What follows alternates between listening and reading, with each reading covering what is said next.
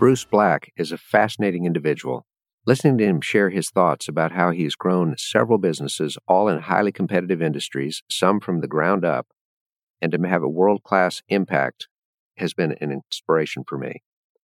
A couple of the insights that I pulled from that is that he starts at the very beginning by the way an individual looks at the world, something that he calls vision.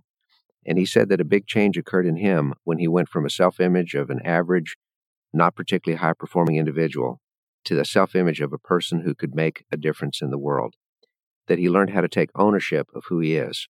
And that's something that each one of us has an opportunity to do. We can take ownership of that. We can make a commitment to be more than we have been up until now. And as Bruce shared with us, that's where everything starts.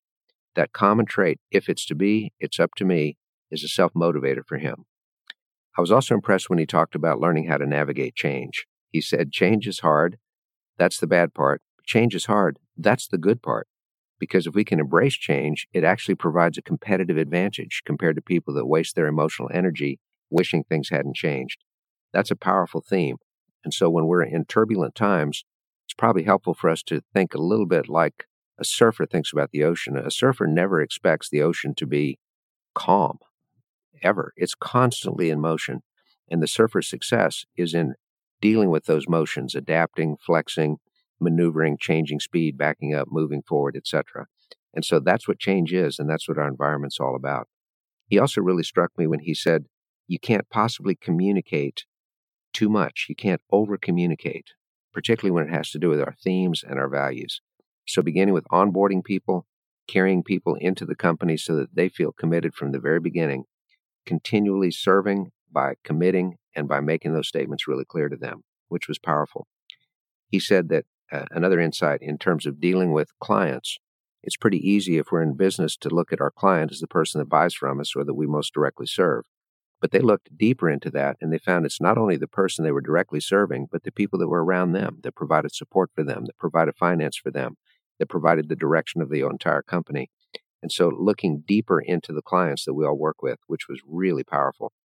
He's learned how to integrate cultures by realizing that each time a company would merge with their company, they started over. They tore up the existing culture and said we had to start each time and help people understand that we're a new entity now and that we're going to pull common ground, but we're going to forge a brand new culture that can help us move forward in a great way.